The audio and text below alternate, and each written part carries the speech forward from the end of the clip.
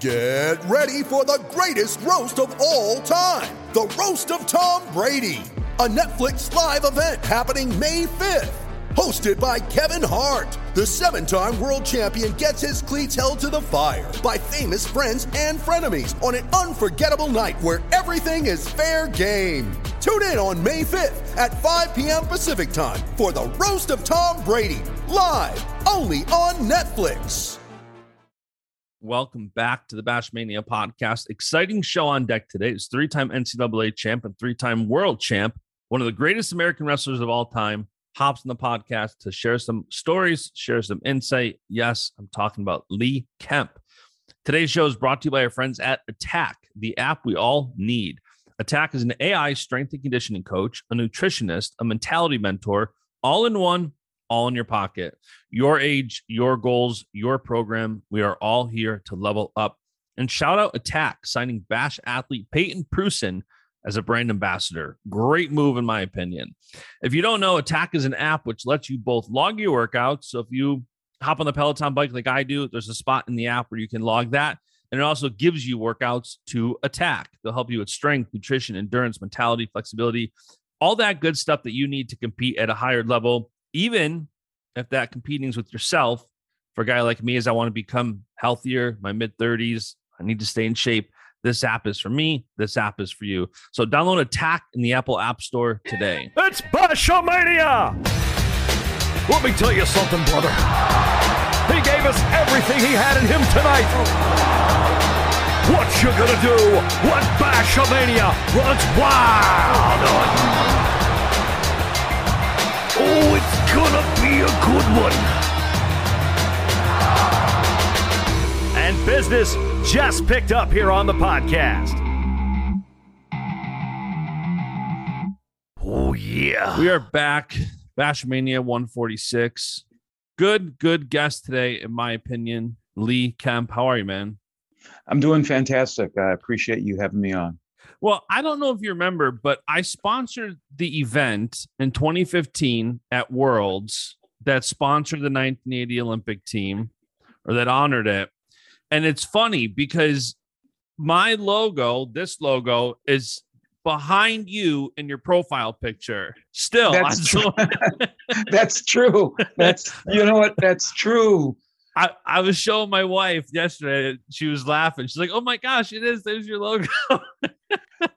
you know, and I took some pictures with you too during that event. Yeah, I've still got some, so I might put those out to put with this. But I'm excited to have you on. You know, meeting you back a couple of years ago, I thought you're obviously one of the greatest wrestlers in American history. But once I watched this documentary they put out a year or two ago, man, there's so many things there to pull from. And I think there's a good opportunity to, you know, I want to bring value and entertainment to people listening. So I think your story does a lot of that. We'll dive in to some of it. But before we talk your story too, real quick, let's start with your son, Adam Kemp, wrestling at Cal Poly this weekend. Looked pretty dang good. What was your thoughts on it?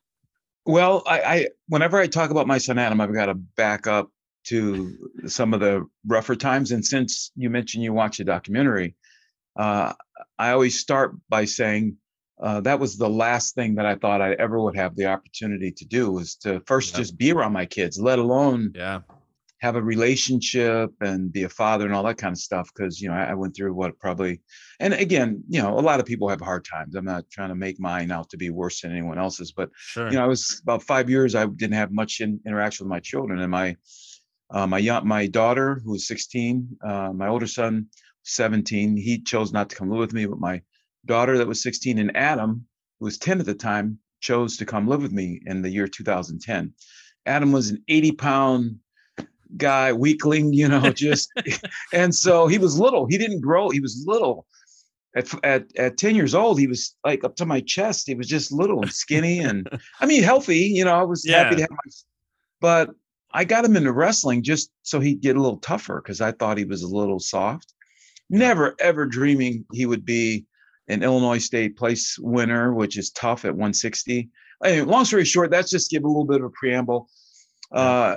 I, as you saw in the documentary, I bribed him to go out for wrestling. I paid him. So, I mean, I want him to wrestle so badly. I offered to pay him to wrestle, and he did. And again, he went from one wrestling at 125 as a sophomore, did not qualify for state. That was his first year varsity, to the next year ballooning up to 157. I mean, not ballooning up, but muscular, got muscular at 157. And he went to state that year. And then the senior year, he took fifth at 160 in the large schools. And, anyway, so he was training at Izzy Style, which you probably know, Izzy Martinez. He's a friend of mine and a wrestling colleague. And he was big Izzy fans here. Yes. Yeah. I owe a lot to him because in that room, my son got tough. And I stayed out of the room because I could tell my son needed to have someone coach him. And again, I was just dad. And plus, but Izzy did an awesome job grooming him, getting him around the best wrestlers in the country, like Will Lewan at the time. His room was filled with hammers. So my son got good enough to where his senior year, he ended up taking fifth. Izzy's wrestler won the state tournament at that weight class, but my son got to train with him in the room. Yeah. So he was with, guys who ended up, he saw being state champions, things like that. So anyway, I have to say that to get to what I'm going to say now. Sure. In that room, coaches would come, like Tom Brands would be in the Izzy, legally, just going to the club, watching wrestlers, not talking to any wrestlers, just watching. Other coaches would be in the room as well. So Troy Steiner also came in the room, and he was a second-year coach at Fresno State. So Izzy kind of served my son up to the coaches that will come, and Troy took a chance on him. And so my son and I was a single dad with him. My daughter had already gone to college by then. So it felt like the Beverly Hillbillies, I got rid of everything. I got a trailer, put everything I owned in it, which wasn't much. And we drove from Illinois to California. And I had decided I was just going to live in California. I was going to figure out what I was going to do. Didn't really have a job or anything. I just went out there. And then one door closes, Fresno State drops a program. We're thinking, oh man, this is horrible. And then Cal Poly picks him up. Okay. So we're thinking, oh, this is great. And now, the wrestler from Wisconsin, who's tough as nails, who's from California, Evan Wick, who I'm talking about, right? So he transfers in his last year at Wisconsin to Cal Poly, and my son's weight. We're thinking, oh, geez, that's bad. But then, and then, so I'm thinking at first, and even John Cerrito said, well, at least not the end of the world. Your son sits out for a year, gains that experience wrestling, underneath Evan, and then he's got 2 years left because of COVID. He had the COVID retro year. But then John Cerritos kind of, in his wisdom, he encouraged Bernie Truex to go up to 184, which left, because he was an All-American the previous year, 174. He went up, Adam slots right in at 174.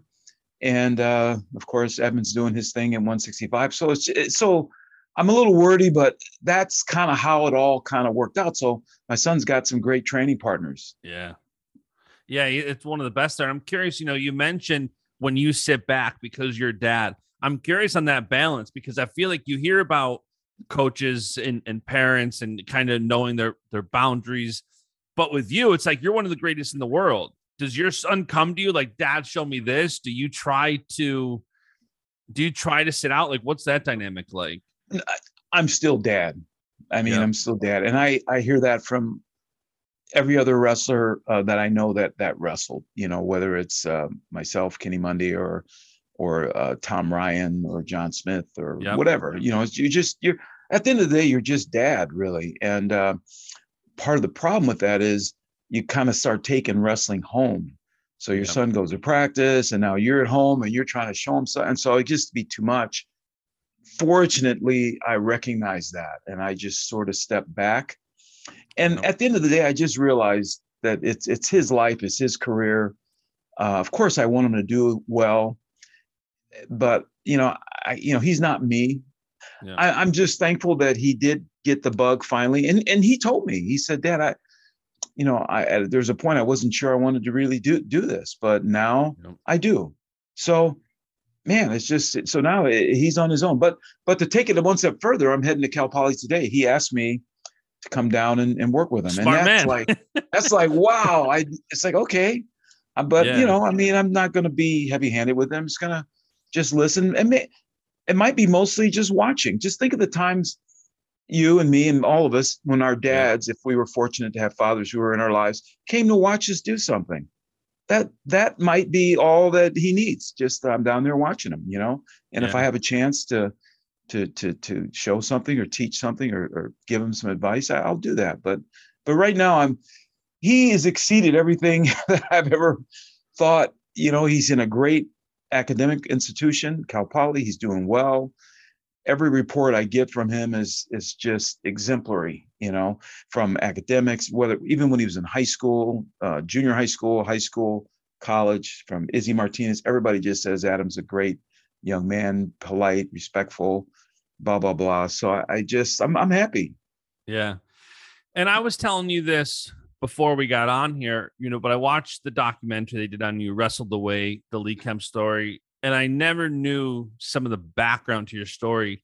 And a lot of times when I have people on here, I kind of go through their story. But that documentary did such a good job going from point A to point B through your life that everybody listening that wants that story should go watch the documentary.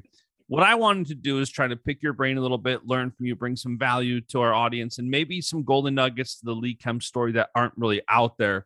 So we'll go through some things, both wrestling, professional, business life. One thing I learned from the documentary is how much initiative you took. And you mentioned at one point how you wanted to be coached, and I love this, when you were young, buying a feed scale so you could start checking your weight. And when I first heard that, I'm like, man, what initiative to take that and say, my weight's an issue. I'm going to go buy a feed scale from a farmer. What led to you starting to take initiative, and how much do you think taking initiative helped you in the success you've had? It did a lot. And now that I'm older, I'm almost 65 now, I've had a lot of time to reflect on this, and I've been talking about my life a lot, especially with the documentary and the book and everything like that. So my answer is going to be a lot different than it would have been like 10 years ago or 5 years ago. I have to go back, and since you watch the documentary, I think it goes back to when I was adopted. I really do. I've had kids, you've had kids, you know what it's like. But to be in foster care till you're 5, I was kind of institutionalized. And my name was Darnell Freeman, my biological mother, who I have a relationship with even now. Don't talk to her often, but I do know her. She named me Darnell. Her name was Barbara Freeman. So the point I'm making is, I think the personality that I adopted, because I probably was alone a lot, and I'm sure I was. I was in an institutionalized setting with a lot of kids. I see that narrative in the documents that came in my adoption papers. My mother, my parents, Leroy and Jesse Kemp are my parents. Let's make that clear. They're my parents. That's all I remember as parents. I don't remember the 5 years of my life, the first 5 years, but anyway, my parents, Jesse and Leroy Kemp, they named me after my dad, Leroy Sr. I read the narrative. I mean, it was a big envelope my mother gave me one day. Said, Lee, this is, I don't know how old I was, but in fact, I think I probably was college. I think she gave it to me. And so I started looking through it. And I mean, because social workers, they take a lot of notes. So I had probably more notes on me than anybody would have on their own kids, right? Because you don't take notes as when they started to, what foods they liked, and just a whole narrative, so that the people that adopted me would kind of know a little bit about this 5-year-old. Sure. So I was able to read all that stuff, but I read in there that I was, even though I was in this institutionalized setting, I was alone a lot. I mean, I was just, because you've got, 1 or 2 workers with maybe, 15 kids or whatever. So the point I'm making is, I think I learned how to cope with adversity. I think that's the first thing, because infants, they're dealing with adversity about every couple seconds, because they're crying about, like, when a kid's crying, they want something. Right. When I was crying, no one's going to come save you. Right. I mean, you cry until you stop crying, and then you just start to figure out that I got to figure this out. Now I'm putting that analysis to it now, but after having kids and watching children, and I see kids in the mall screaming and crying, and if you just, I mean, if a kid has to figure things out, that's what they'll do. Yep. If they're hungry, they're going to go. They know where the refrigerator is. Yep. When you can walk, you're going to go open it up and start looking around. So anyway, I think that provided the backdrop, and I call it all divine. I'm a spiritual person. I think my life was directed spiritually that way. First of all, to be adopted by these beautiful people. They were, they were a Black couple. They didn't have any kids. They were in their 50s. So, wow, they wanted a child that was older. They didn't want an infant. And then in 1968, I was 12 when Dr. Martin Luther King was assassinated. Every city in America was going through turmoil. And I tried to bring that out in the documentary too, not to get heavy-handed with it, but that was reality. That was history. My parents moved from Cleveland. We lived not in the inner city, but around the outskirts. Every city in America was going through upheaval, whether it's Cleveland, Detroit, whatever, Watson, California. So they moved out to Chardon, Ohio, which was 30 miles northeast of Cleveland. And it was predominantly white. It wasn't better because it was white. It was rural. It was a farm. Yeah. My dad always wanted to have land. And I think as a young boy, I saw a Black man do something to go after his dreams. All of our friends, not all of them, but I was listening as a child to my mom's friends. They were like criticizing him for wanting to move out to this farm, you left the farm life in Mississippi. Why do you want to go get a farm now? Why do you want to go live around all those white people? Blah, blah, blah, all this stuff. My dad wanted a farm, and the last time I checked, there were no farms in Cleveland. It had nothing to do with white people. It just, he wanted a farm. He wanted land. And he wasn't going to farm it like to make money. He still had his job in Cleveland, but he had a 30-minute commute now, to go back and forth. But as a young boy, I watched this man do that. I mean, 25 acres of land is a lot of land coming from Cleveland. Yeah. And we had cows and pigs and chickens, and my mom would go out and get the eggs from I watched all that. Yeah. We butchered our own cows, and I could tell the difference in the meat that we had versus going to, McDonald's or whatever. And so now I'm reflecting on this now as a 65-year-old man. That imprint in my brain, I know that triggered me to go after something that I wanted. Yeah. I saw this man do it. My mom and dad, they did it together as a team, though. I mention my dad a lot, but they were a team. My parents were married for over 50 years. So now the second part of it that I've figured out after all these years is that it was a farm with a lot of farm work. So you're taking this kid who was just about ready to get into the city life, 12, getting ready to turn 13. I'm wanting to hang out. I was at that age, feeling, whatever. And now I got to start baling hay. I got to start doing all this farm work. My dad had me out for hours doing this work. And my dad was from the old school. You may have been raised by a father like that, man. You didn't talk back. If they told you to do something, you did it. It was not like it is today.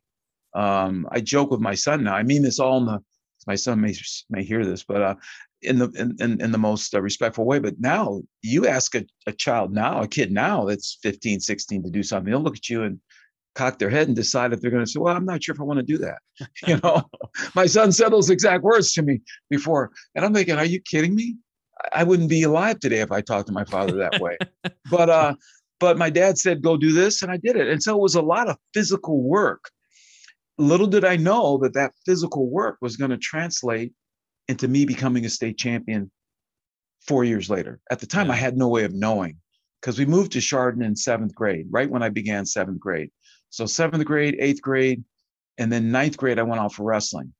And my body started to change. And, we didn't have I don't have the stories of the milking the cows at 5 a.m. and all that kind of stuff. We weren't a dairy, we weren't an operation to make money. It was just, but it was still a lot of work that a city kid would never touch. I can remember we had this project where we fenced in about 15 acres of our land, and we did it by hand, by cutting trees, digging the holes with a post hole, a manual one. You might remember what those are. Yeah. And doing that. And fencing in our whole property. It was a lot of physical work that my dad and I did. And I learned so much from doing that. But back then I wasn't wrestling, so I didn't really know why I was doing it. I just couldn't wait till my dad went to work. He went to work second shift. So at 3:00, he had to be at work. So in the summertime, I was up at the crack of dawn with him until about 2. He'd, go eat, take a nap, and go to work. I couldn't wait to it to be about 1:00. So he'd leave. Right. But anyway, that's kind of how I have to answer that, because without all that, I wouldn't be the Lee Kemp that wrestled. Because first of all, I had my first coach was my dad, right? He made me do all this work. And without that, if we lived in Cleveland, there'd have been no physical work to do. Right. I might have obeyed him from a disciplinarian standpoint, but there's just too many hours of the day that you're on your own when you're in a place like Cleveland or big Detroit or big city. Yeah. For fun, we would go build tree forts, and we would ride, we'd jump on the back of our pigs and kid stuff. They would run and we'd hang on and we'd get roughed up and cut. But it wasn't a big deal because the other kids there were rough too. Yep. So I learned that toughness from those farm kids who were there. I got into organized sports out in Chardon, where I don't know if I would have if I had stayed in Cleveland, because a lot of my friends that I look back on that stayed in Cleveland, I don't think they did much of sports. They didn't do anything organized. So anyway, a rambling answer, but yeah, no, it makes sense. And I'm curious too, you had a lot of highs and lows in your career, from losses. And, I think about losing the finals of NCAAs due to a ref's opinion, which I can't imagine if that's how they decided matches now. 3 refs get together, decide the winner. Obviously, then you won 3 NCAA titles. And people who listen to this show a lot know that I love this question, because I think so many people struggle with balance that I ask it over and over. How did you balance those highs and lows? I think we have a big problem in society today where so many people get so high and they get so low, and it's kind of hard to balance those highs and lows. Even you're seeing now, I think, where people get a little bit of success and they kind of get lackadaisical. It's hard to stay hungry, or they get hit with adversity and they sit and cry. It's very hard to balance that. I'm curious how you balance the highs and lows in your career. The thing that always helped me was I kind of had a focus on somehow releasing my mind so that I could give a good effort, and I say that in the way I said it because too often we don't put a value on someone's effort. We put the value 100% on the result. Yeah. Like, did you get the A, or did you get the win, or did, hey, I want to step back and, hey, that was a good effort. I grew up in the era where we got a gold star on our paper. I don't know if you're too young to remember that, but you might have a C, but the teacher put a gold star because she could see you worked hard. Like it was a math test where you've got scribble all over the place. You didn't get the answer, but she could tell you were sweating and you were working for it. Yeah. There's a value in working hard. Yeah. Because, or effort, which translates typically into working hard, because effort usually translates into success. Yeah. I wasn't looking at the end result. Of course, I wanted to be successful, but I learned how to put my best effort in. And my dad showed me what that was. If I didn't provide a good effort, my dad made me go do it again. Mm-hmm. Like if I had the tractor and I was supposed to be cultivating some rows, and my dad inspected it and said, hey man, or he didn't say, hey man, back then he said, hey, son, you got to go do that again, because that's not right. And I couldn't talk back. I had to go do it again. So whenever I was doing something with my dad, I knew I had to do a good job at it. I knew it had to be my best effort, because otherwise I was going to have to do it again. So I have to revert back to the training I had as a child, as a boy with my father. So when I started to wrestle, I put in my best effort, practice every day. And there were times in practice, people wouldn't want to work out with me because they would say things to me like, Lee, this isn't a match. Come on, man, you're going too hard. And I would leave that person and go with someone else, because to me, it was how else am I going to about? Yeah, how else am I going to get good unless I give it my best effort? So a lot of times I would work out with my coach. Like in high school, I worked out with my coach a lot. In fact, he's got a back surgery that he's got my name on it, probably from going with me live, which he probably didn't want to, but he did because he knew that, I needed to go with someone that could challenge me. Dick Deppenbrock. He's another guy that I have to owe a lot to. But as you can see, it's just putting in the effort, and I guess you could say the work, but it's not just the work. I've been around people that do work, elbow to elbow, they put in the same amount of work, but it's not the same effort, if you know what I mean. There's a difference between effort and work. Work could just be volume. It's the same thing as working a job. I remember my first job in New York City, there were people who just worked a lot of hours. And the hours was what made them feel like they were doing a good job. Oh, I worked till 8 o'clock tonight, whatever, 9 o'clock tonight, went to bed, came up next morning, did it again, then again and again. That's work. That's like volume. That's not what I'm talking about. Effort can be in a short amount of time, could be off the chart effort.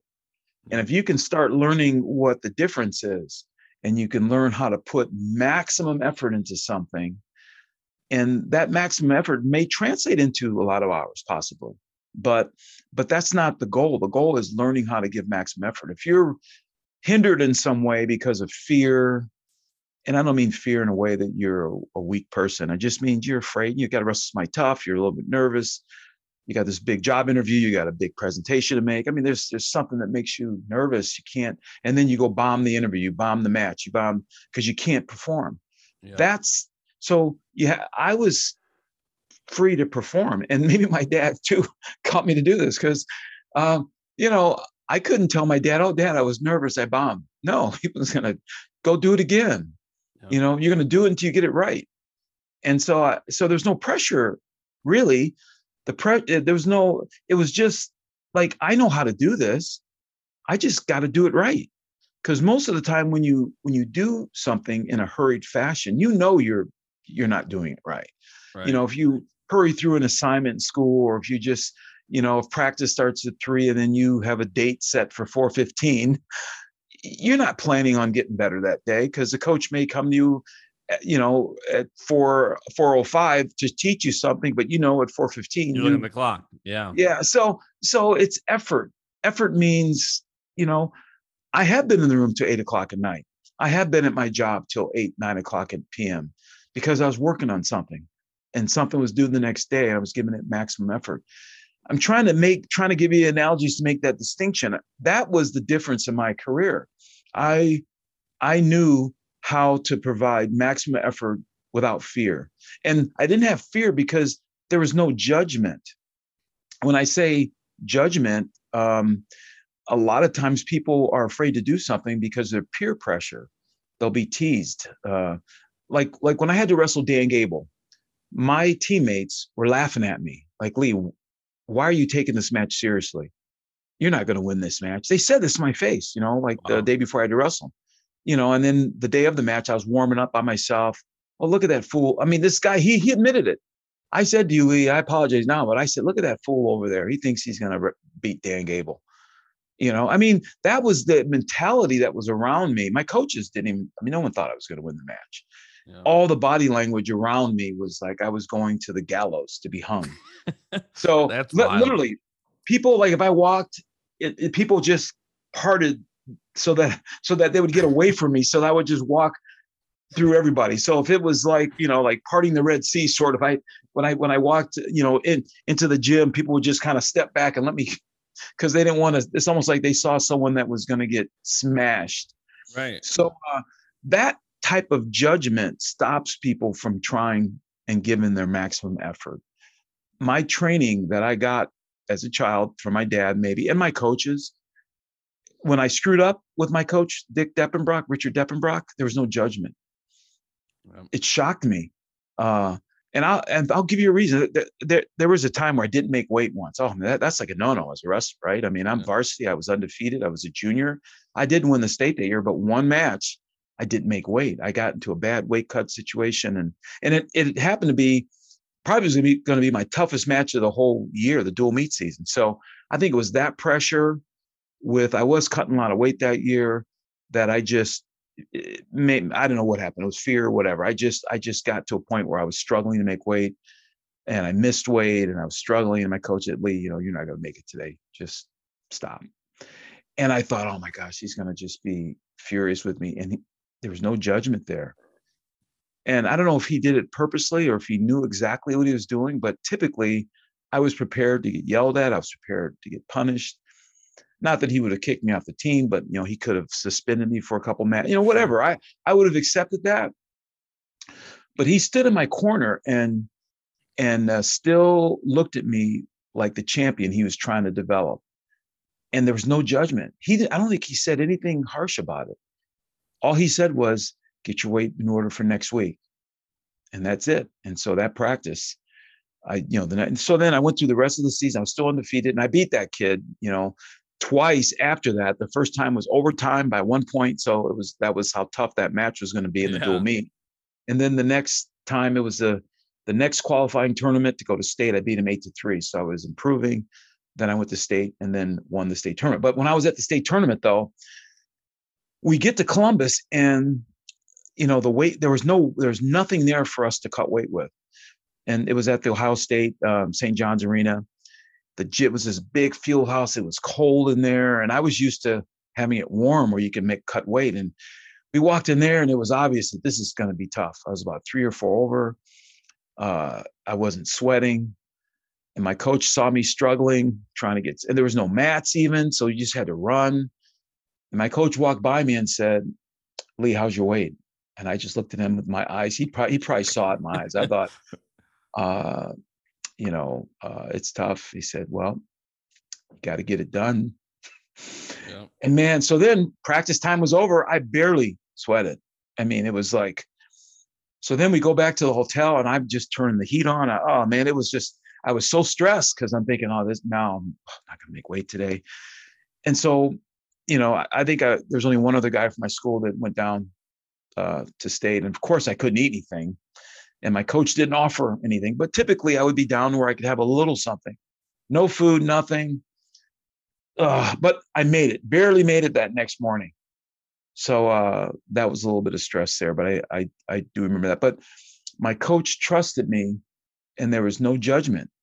There's times we judge people. I think we don't know the lasting effects that it has when you just blow someone out of the water. They may have it coming, really. They may have it coming, but I wouldn't have been the same wrestler had he just beat me up over all that.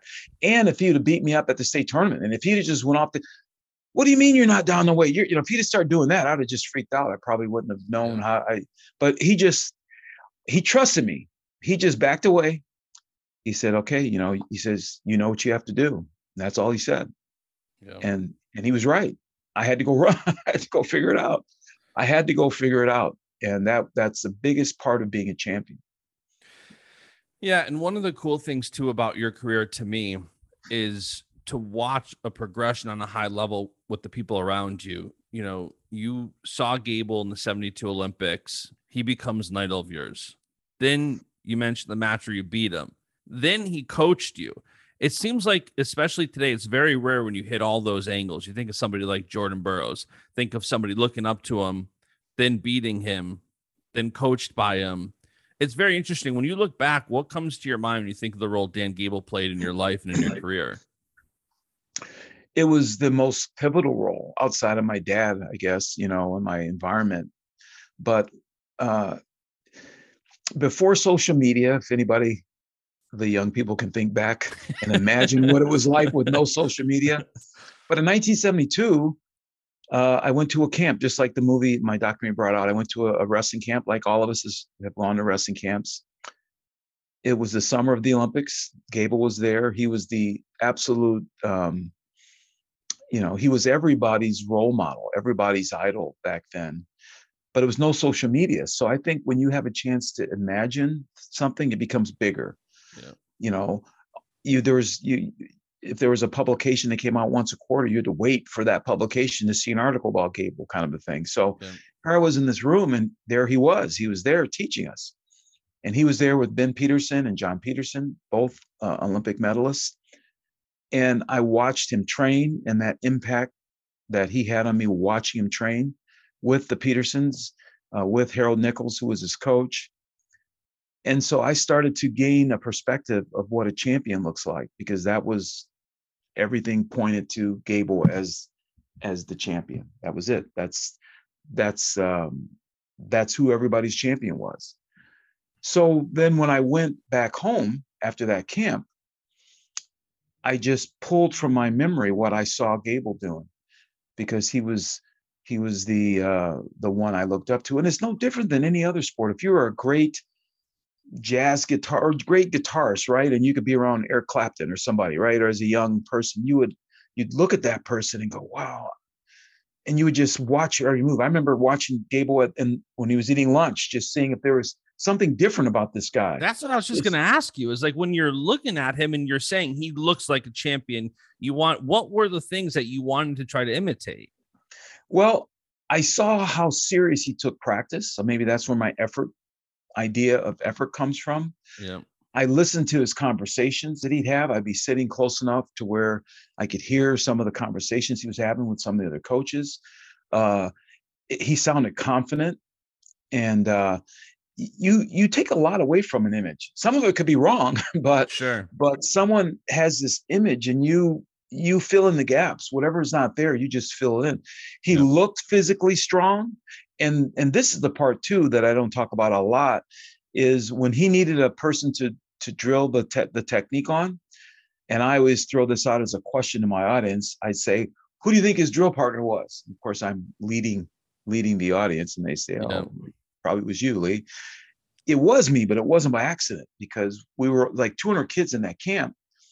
When Gable gets introduced, he walks to the center, and I could tell he was getting ready to pick somebody. So I just stood up and walked over toward him. I didn't want to give anyone a chance to have that opportunity to have Dan Gable teach technique on them. I thought I would learn the technique better if he was doing it on me. It's so different than if you go to a seminar, right? The ones who sit in the very front row, the ones who are asking all the questions, hogging all the instructor's time. I was that guy. I learned how to do that at an early age for some reason. I don't know why. I had no fear. And Gable, I remember the first time we were going over down position, I touched his arm. It felt like I was touching a piece of steel. It's just like your mind, you build that up in your mind. And I could see his tricep looked huge. And, he just looked physically strong. His legs looked strong. He just looked strong. He just had this stern look on his face, this Clint Eastwood type of scowl. You just start making stuff up after a while, And so that was my image of you got to be tough like that. Yeah. And it was from the era where I'm not criticizing people that celebrate championships today. I think I'm not saying there's anything wrong with it. I'm just saying that I didn't see that growing up. It wasn't part of if you watch Dan Gable's victory in the Olympics when he beat the Russian, after all that pressure, he just shook hands and walked off the mat. It was no celebratory anything. That's my image of being a champion, a guy, the stone face, showing no emotion, just being tough. And so that's how I was. That's immediately that got stamped in my brain. So I won my first state title. After all this work, my coach said, I didn't know what to expect. I thought you were going to come torpedoing at me. He said, I just saw you just walk, shook my hand, and you walked away. It's like, what?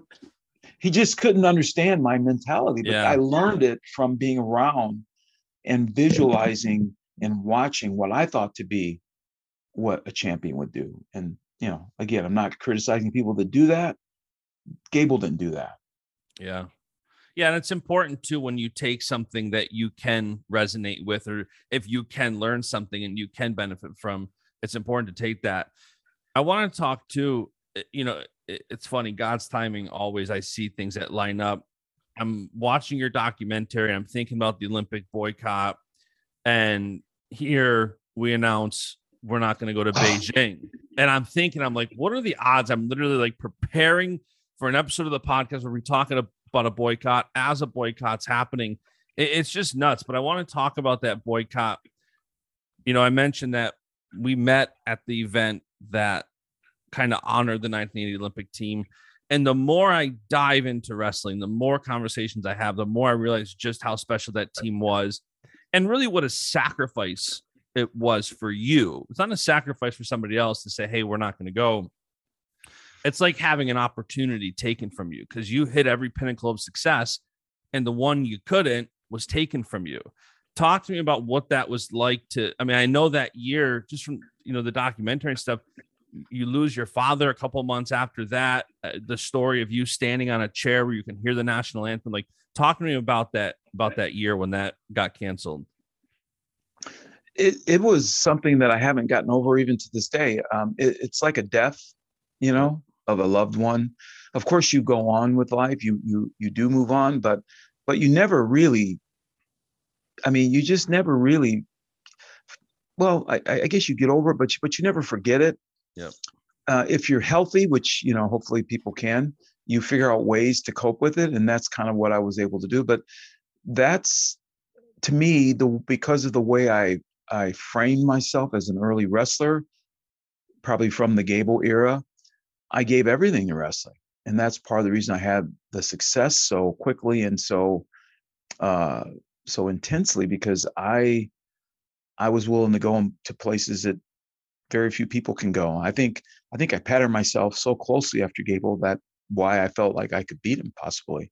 Yeah. And we actually worked out quite a bit after that match. But so to give it so much of yourself into something that was so casually just thrown away it was absolutely devastating, because I formulated my worth as a human being around being an Olympic gold medalist. And that's dangerous. That's probably not a healthy thing to do, but sometimes to go after a goal that could be that difficult, you have to kind of frame it that way, because it's going to be difficult. It's like going into battle, right? If you don't survive in battle, then you're dead, right? So you have to go into a battle feeling you're going to have victory. Otherwise, you're not going to be around if it's an actual battle of war type of thing. Yep. That's how I framed wrestling in my mind. It was a battle that I had to win. And if I didn't win, then I was going to die, really. I mean, sort of figuratively. Yep. So my level of effort was so high, which is what translated into my career. And when I coach athletes, I can see that not many people can put their level of effort that high. It's just kind of hard. Yep. Because you're dealing with physical pain, you're dealing with the disappointment, you're dealing with everything. I look at Jordan Burroughs as that type of guy who is going after that title of being the winning more world titles than anybody. That's just unbelievable. He never lost sight of that dream. And he's got 2 more or 3 more years still to get one title. And I like those odds with him. No, same. What is the story of you standing on the chair that they talk about in the documentary? Well, before I became a champion, I would always be at tournaments. I'd take 4th or something, and I'd always be standing on the award stand looking up at the guy who took 1st and 2nd and 3rd. And then before the award ceremony, I'd walk by the award stand and look at the different rungs of the ladder, like 1st, 2nd, 3rd, I'd see the number 1 spot. So when I was at home in my room, I was an only child. So I was in my room, my bedroom by myself. I would have chairs, 3 chairs, and I'd stand in the middle one. And that was the one that was a little bit higher. And I would stand there and just feel the emotions of what it would feel like to be getting this medal put around my neck as being the champion, whether it was winning a state title in high school, getting the number 1 award, or in the case of the Olympics, getting the gold medal put on your neck. So that was just something I did, and it made me feel good. It made me feel like, and it's been documented that kind of stuff is really good to do. You're role playing in your mind, and your body doesn't really know the difference, really. And I did that on a frequent basis. Yeah, that's wild. And, losing your father shortly after that, going through all these battles, these dark places, what do you think it was that helped you the most? Wrestling is, you alluded to it. It's such a sport that you have to be a self-starter. You have to be a self-driver. Wrestling can be, and often is, a very lonely sport where if you're cutting weight, if you're doing these things, you spend a lot of time kind of in your own head. You spend a lot of time with yourself. When you have a year like that, what is it that you think the most helps you get through it?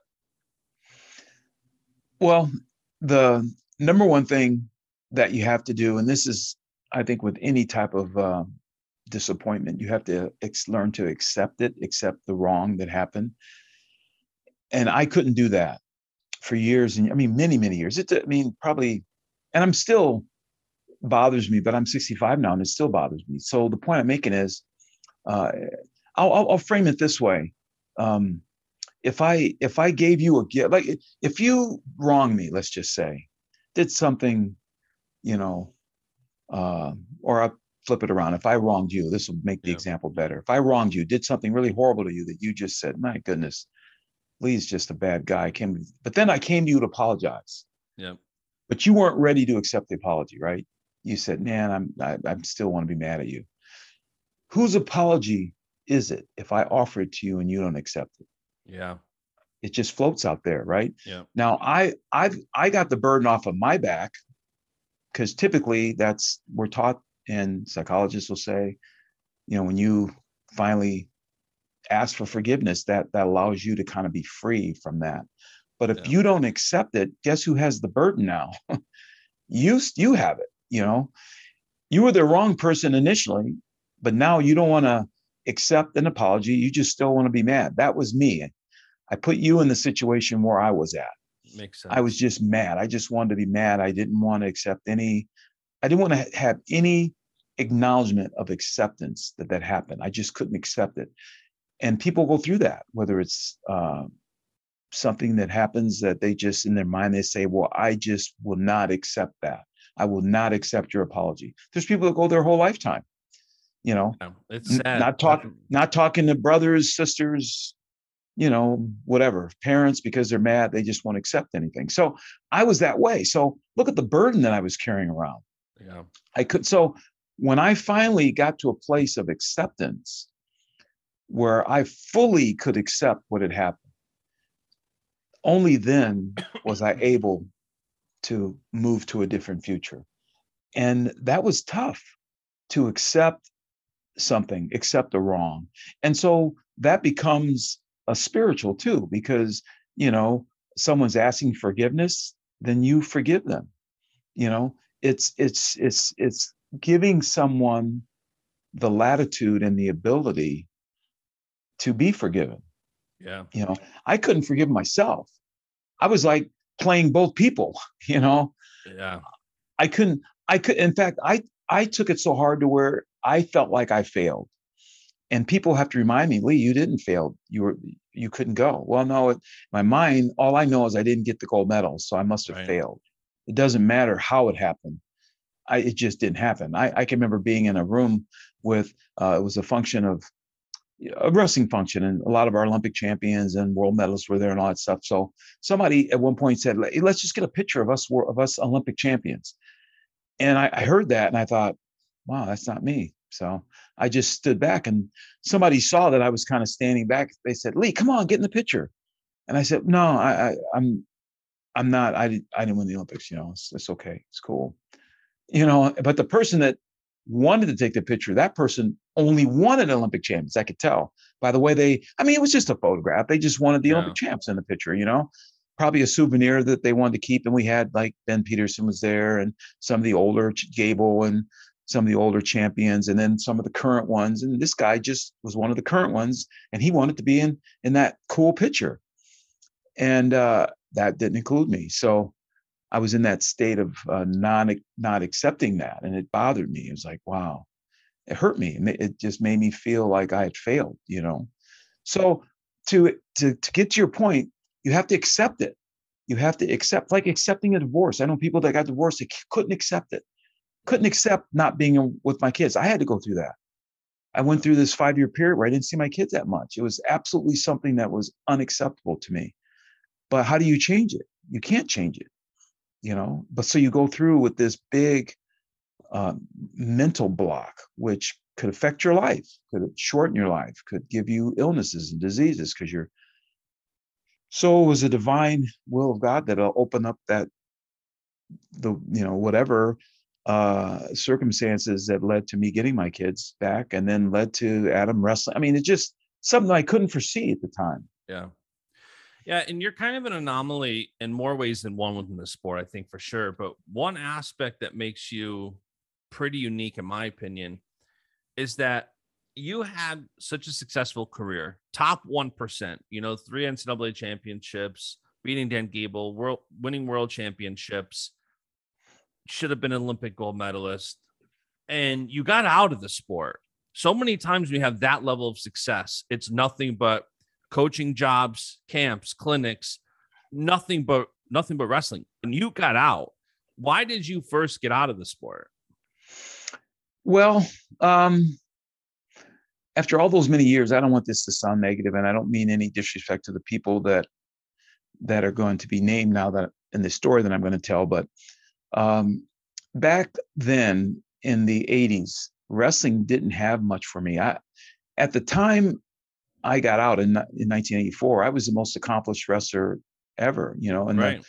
In the definition, this word GOAT and stuff, that's just kind of weird for me to even think like that. But in that very definition, I was the most accomplished guy that ever wrestled for 8 years, from 1982 to 1990, to when John Smith won his 4th world title. But anyway, 1982, 83, 84, I didn't get offered anything. There were no job offers. There's nothing, and so after the boycott in 80, I realized I needed to do something to move my life in a different direction. So I went to graduate school.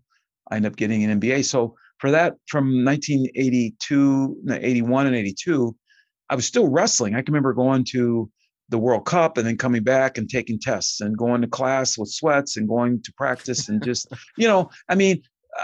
just getting my MBA was more like another trophy. I wasn't doing the same things that my classmates were doing, like, reading the Wall Street Journal or getting internships in the summer, working for companies. In the summers, I was at the World Championships. I went to the 81 World Championships. I won a bronze. I went to the 82 World Championships. I did win a gold there. In 83, I was in my last semester of grad school, and I had beaten Schultz. I was number 1 on the ladder. The final wrestle-offs were going to be in Iowa. And I remember calling the night before I had to wrestle Schultz. And up until that time, I had never lost to Dave. I beat him 9 times in a row from 1978 to 1982. And I would have, for some reason, the World Championships were not going to be in the summer. Starting from that point in 1983, they went from the summer, like August at the latest, to being in the fall, into like October. So October meant I was going to have to miss my final semester of graduate school. So I was laboring over whether I should go, and I still had to beat Dave, but I was beating him. I never lost to him. So I would have had to go to Iowa to beat him to be on the team, or I could just say, no, I'm just going to finish my graduate degree. And I called Dan and asked him about it, and he told me, Lee, you can always finish school. You're in a unique situation here to go for another world title. You'd be the most, Dan understood it. He said, you can always finish school. So I called Stan Desick, another friend he was coaching. He was a national coach. He said the same thing. He said, Lee, you may regret this. You may give Dave that opportunity, and you may have given yourself a problem you don't really need going into making the 84 Olympic team. And they were exactly right. We were both right. I felt a sense of accomplishment earning my MBA in 1983. I got my degree, wore the robe, shook hands with the dean, and now I got my MBA, the whole bit. But Dave went on to win a world title, his first world title that year. And I never beat him after that. The matches to make the Olympic team, he beat me. They were all criteria decisions, 2-2, 4-4, and then he beat me 4-0. So then I walked out of wrestling feeling like I had failed, basically, even though I had all that success. The only people that reminded me that I was the most accomplished wrestler in the history of wrestling at that point were my friends. It wasn't media people. It wasn't. In fact, when I finished college in 1978, I had the most consecutive victories. I'd beaten Gable's record. No one ever said a word about it. When Cale did it back in whenever the year 2000 something, then he got the picture with Gable. He was officially eclipsing Gable as the most consecutive victories without a loss. And I saw that, but it's kind of hard to talk about yourself that way. Yeah. And it was so far after the fact. Anyway, I was out of wrestling, but I remember seeing the one article where, Cale Sanderson, Dan Gable were there. And I'm thinking, I looked at my records. Well, I had 105 consecutive victories. What Gable had 99. Why? Now I did have a tie in there. I asked a sports writer, and they said, "Well, Lee, you had a tie your senior year, and it was in the All-Star match against Kelly Ward. And now they because of the athletes not wanting to risk their record in the All-Star match, now it's like an exhibition, they call it. Yeah. So they can free up themselves to wrestle in the All-Star match. If they lose, it's not on their record. But back then, I tied Kelly Ward, but then later on, I had a friend tell me, Lee, it's not a loss. It's not a loss. So technically, there should be an asterisk there. You did have the most. So anyway, it was that sort of thing would bother me a little bit. But then, with my MBA, I got my first job. I'm working in Chicago at an advertising agency, and the head coaching job at Wisconsin opens up. I was just a year out of wrestling. It was 1985. Wasn't that long out of wrestling. A former teammate of mine who was a national champion, Olympic silver medalist, he had left wrestling as well. And he had his master's and he was working in business too. But both of us, we were just 2 years apart. Both of us applied. He was a local Wisconsin guy, from the hometown of the former coaches and all that. But I wasn't even really considered. I applied, I interviewed, but I could tell I was the most accomplished guy. I had an MBA. Yeah. They were not going to hire me in that job. They didn't even give me That's wild. much of a consideration. So that was the ultimate. And I learned, they didn't know callbacks. I saw in the paper in the next couple of days that this person got the job. And I knew all those people there, Yeah. But it was just something that told me that wrestling has nothing for you. And it's probably good I didn't get the job, because the job was paying like 2/3 of what I was already making in business. So I turned my back on wrestling and I just walked away. I said, wrestling has nothing for me. I can't get a head coaching job at the place where I was the most successful wrestler. I mean, even a phone call would have been nice if someone would have tried to explain to me what their logic was. Yeah. Lee, we want to hire you, but we think maybe this guy might be better for whatever. I mean, whatever they would want to say. Yeah. No one said nothing, and I was a quiet guy. I wasn't the guy who was gonna, complain about it. I just moved on. So from 1984 till I went through the calamities of my life at around 2005. That's when I got back into wrestling. It's kind of like a healing process that a good dear friend of mine, John Bardis, which isn't brought out that much in the documentary, which bothers me, but his interview was lost for some reason. And so we couldn't frame his story in with mine. We were roommates in college, but he was the one that got me back into wrestling in 2005, 2006. He could see that I needed wrestling for my own healing because I was going through this divorce. I was estranged from my kids. He saw that was bad for me. He knew that I needed that. And so it was a good thing so I never looked back once I got back into wrestling. How do you think, you owned a Ford dealership for like a decade plus. How do you think all your success in wrestling helped you on the business side? So many times I was not a very good wrestler at all, but it helped me so much in business. Now, the things you learn, how do you think your wrestling helped your business career? Well, it taught me how well, actually, you know what it was? It was more of a coaching job, really, the coaching job that I never had, because at the position that I was seeking to be the dealer, the dealer principal, CEO of the dealership, I had to orchestrate everyone within that environment, that work environment. Not only did I have to set the tone and set the path, which I did often in my career. I was a trailblazer, maybe you could say. I guess I was setting goals that no one else was doing. So I took over a dealership that had lost money, for years. and no one wanted that, which is why I was able to get it. It was one of those things where I was so enthusiastic of finally having an opportunity to own this dealership business. It was a program I went through with Ford, a dealer training program. And so maybe I was blind, naive. I just thought, I could make it work. So I jumped in and I provided that leadership, I guess you would say, because when you run a company, you can't do everything. Obviously, you can't. There's only a small amount that you actually physically do, unless you hold down an actual job within the company that you run. And some people do that. Some CEOs have risen up through the ranks of a company. They've just mastered certain positions, and then they maintain that position, but they get investors and they buy the business, but they still maintain their expertise.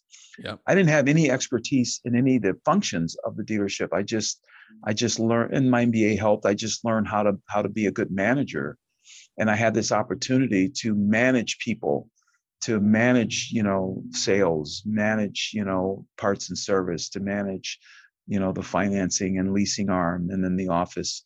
And I took over a dealership that had 4 or 5 employees, because it had gone under, but Ford had a Ford employee there just keeping the doors open until they found an owner. Once the owner came in, then they went away, and now you had to build this thing. I had to put every penny that I had into it. I had to borrow money from people. It was a big risk to do, but went from 6 employees to over 40, and I was there for 14 years. So I had done enough to probably be comfortable now in my life with that opportunity. But as fate would have it, it all crashed and burned. The divorce, the economy in 2008. Yeah. When Obama took office, he bailed out the auto industry. I was a dealer at that, right at the end of that period, 2005, 2007, my divorce happened. So all that was all happening at the same time. And 2008 was when Obama bailed out the industry, but it was crashing 4 or 5 years prior to that. And that was at the end of my career, going through all the stuff I was going through. 3 small kids, going through this divorce. It was just the business was sliding. It was. So the only thing that kept me, I think, alive was just faith, maybe, understanding that there's a divine order to everything, and just the friends in my life, like people like John Bardis, who reached out to me, and not to criticize people that don't reach out, but true friends do reach out. You may throw a lifeline out there in a circle of many people that you have acquaintances with, and you just think, okay, well, I know somebody's going to pick up that lifeline and help me. And you throw it out there, and lo and behold, you've got hundreds of people around you, and no one's picking up the lifeline except maybe 1 or 2. And that's kind of how it was. But that's how it always is. And I want to try to be that same person for someone else when that time comes. But John really, and Mitch Hall was another guy. We were roommates in college too. They didn't want anything in return. They just saw that if they could help, they would, and a few others, but John was the key guy. I mean, I lived with John for about 4 months. People say things like, I'll pray for you. And that's great. Praying is awesome. But sometimes you need a place to stay. I know. Sometimes you need a little bit of money. Sometimes you need some help. John provided all that. He said, okay, just, and I guess he trusted me that I'd get back on my feet. And he just, this person needs a little help, and I'll help him. And I've seen John do that for other people too. I mean, people that he didn't even know that well. He's had a massive business success, but I can see why. He's got an ability to understand where his blessings come from. And any one of us could be in a situation where we need help at certain points in our lives. So I kind of started going down that road, and never knowing that all the other things were going to happen, like being the coach of the Olympic team. So I finally made it to the Olympic Games as a coach, 2008. That was a wonderful experience, actually. And that's when you're inducted into the Hall of Fame then, right? Yes. And that was another experience that, had I not gotten back in wrestling, that might have not have ever happened, because once I got back into wrestling, I became visible again. and people started to see me at events and tournaments. And I coached the world team in 2006, and I coached the junior world team that David Taylor was on in 2007. And so I was visible again. I was going to the world events and the committees that make those decisions. Sometimes you get seen again, and then I get inducted into the Hall of Fame. That's my most coveted award. I feel like amongst my peers, and I didn't have the credentials that some of the people that are in there, like Sergei Beloglazov with 6 or 7 world medals, right? Maybe 7 of them golds, kind of thing, and like what Jordan Burroughs has 7 or 6, and John Smith, but I'm in there with 3, with a 4th medal. Yeah, so that I feel good about that. 2 things that you kind of touched on that as we start to wind down here. You touched on both, but I'll give you a place to talk about both. The 2 things I want to talk about, one is, when you were in jail, you were reading the Bible, you're reading Job, and I want to talk about how your faith kind of helped you through this. And the other thing to it was, what advice would you give to people who you've gone through such heartache in life? You've gone through so many things. I'm curious what advice you give to people who maybe are in that place. And, it's interesting because you've both, whether it's sitting in a jail cell or whether it's having the Olympics taken away from you, you've had things happen to you where some things are just not in your control and you have to just survive at times, right? You just have to push through.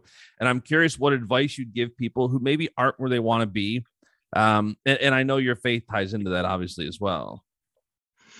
It goes back to acceptance. And when I was reading Job in the Bible, I was a spiritual person. So I immediately went to that account of someone that was by all worldly accounts was a righteous man who, kind of like in our own lives, if we live our lives clean and we're righteous, we don't feel like we deserve to have those level of calamities. And I went right to those stories in the Old Testament and to get into the mind of Job. And he was mad. He couldn't understand it.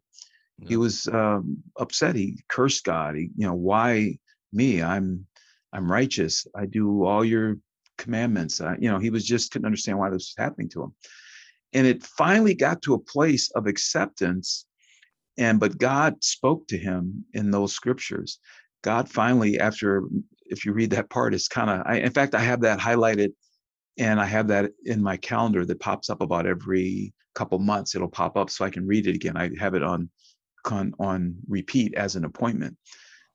God actually speaks to him, Job, and he says, "Okay, Job, you've had a chance to speak. Now you listen to me," is what he says. And he starts, you may be familiar with it, but he says, "Yep. Who laid the stars out in the sky? Who put the earth up on his axis?" He's just rapidly saying all these things, putting Job in his place. Like, oh my gosh, who created all this? Was it you? And the very air you breathe, your heartbeat, just everything. And Job just said, "Lord, okay, I get it. It's not my decision. It's not my life. It's the blessings you give us. If I have a day of life, I give thanks for that. If my life ends tomorrow, so be it. It's your will. It's your decision." So it just comes to a place of acceptance. Job couldn't accept it, but God made him accept it by like saying, "Hey, you listen to me." He put it into a pretty good perspective real quick. Yeah. And so I just started to understand the same thing. Well, the rain falls on righteous people and unrighteous people. I'm not saying I was righteous, but I mean, it just, things happen to everybody. And I had to accept that this was happening to me. And another thing that I think about, and this is not necessarily spiritual, it's like the Shawshank Redemption, the movie with Morgan Freeman. That one scene where Morgan had a life sentence, he finally gets out on parole. He's like in his 80s. So they give him $100 and a couple nights stay in this hotel room. I don't know if you saw the movie, but it seems like all the people who were on death row that got off or life sentences that got off, they go through the same hotel room. So in that hotel room, these these people, they go and they haven't been in real life for 50 years, and they realize how different it is, and they just can't cope, and they hang themselves. So Morgan gets out, gets a job. He's like a misfit. He can't do anything. So he goes back to the hotel room. He's going to kill himself too. So he gets up on the chair, if you remember the scene, to hang himself, but the rope breaks and he hits the floor, and he looks up and he realizes, am I going to do it again to finish the job? And he says, get busy living or get busy dying. That's all. That's what life boils down to. If you're not gonna if you're not gonna do it, then just get busy dying. Then just go jump off the cliff. Then I hate to sound cruel, but or if you want to just take what's left, take the next best thing that you can do and keep living, then start doing that. Yeah. But there is no in between. And I said that many times: get busy living or get busy dying. Not that I was thinking of suicide or anything, but I wanted to get back to the level of being a champion. I pull out the pictures of myself standing on the top of the award stand, being a world champion. I have it right here in my office here, right in this bedroom, right on the wall there. I had that picture up, and I look at it like that's who you are.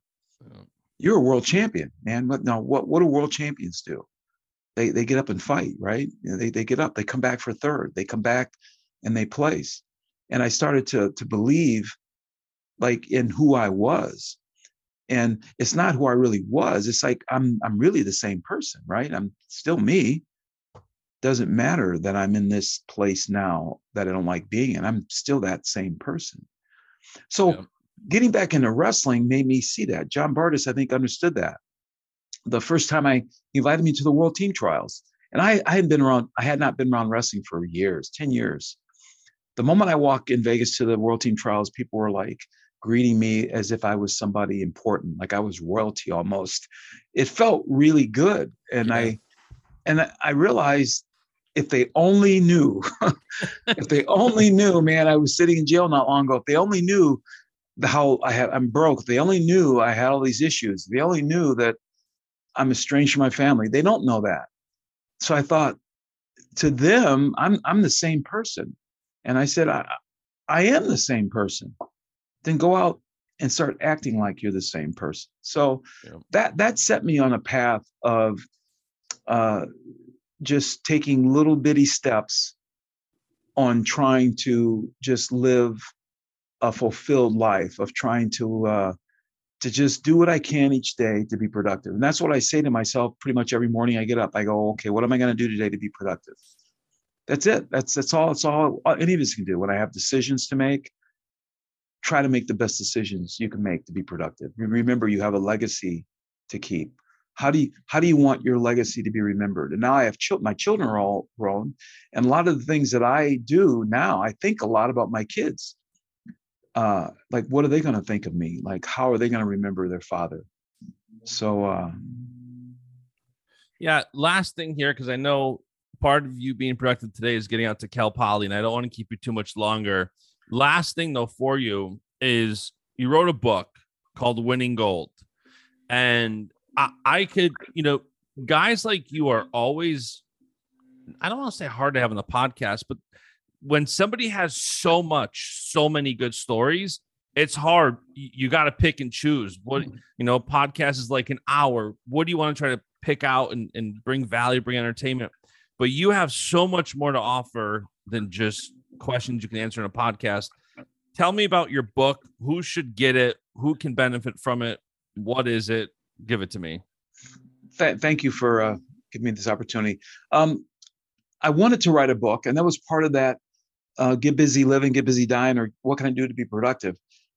I didn't do it to make money, really. I just wanted to get some of my thoughts out there, and I wanted to do something productive. So writing a book is kind of productive. So I've talked to people that wrote books, and I thought, well, what's something that people could relate to very easily with Lee Kemp? And I thought it's success. So I put down parables, really, success principles. They're small little excerpts, 1 or 2 paragraphs. Sometimes they're quotes from other people. Some of it is out of my head, things that helped me become a champion, stories that inspired me. Yep. The story of Ernest Shackleton is an amazing story of survival. I have that in there, and I condense it down to a couple pages. So you can open it up to any page. They're numbered. There's 75 individual short inspirational messages. You can open up to any page, read an inspirational message. There is somewhere in that book, there's a message that will speak to you. I love it. And where can people get it? Your website? Yes, you can go to leekemp.com, and I've got some other items there as well. I've got a video series called Your Greatest Season, which is something that I put together that it's a video. It's more of it's not technique. It's just me talking about, it's me taking you through 16 weeks of your season. And it's designed for maybe high school. Yeah. And it's designed to, like, if you were having Lee Kemp in your wrestling room one day a week, for the whole 16 weeks of your season. So I'm talking the person watching through their whole season. Very cool. I love that. Well, Lee, thank you so much for taking some time, hopping on the podcast today. I'm sure I'll see you around at one of these events. We'll have to grab a meal or get together, because you got a lot more stories I want to hear. Thank you. Thank you for having me on. It's been fun. Thank you. Awesome. Talk soon, man. See ya. And the beat goes on.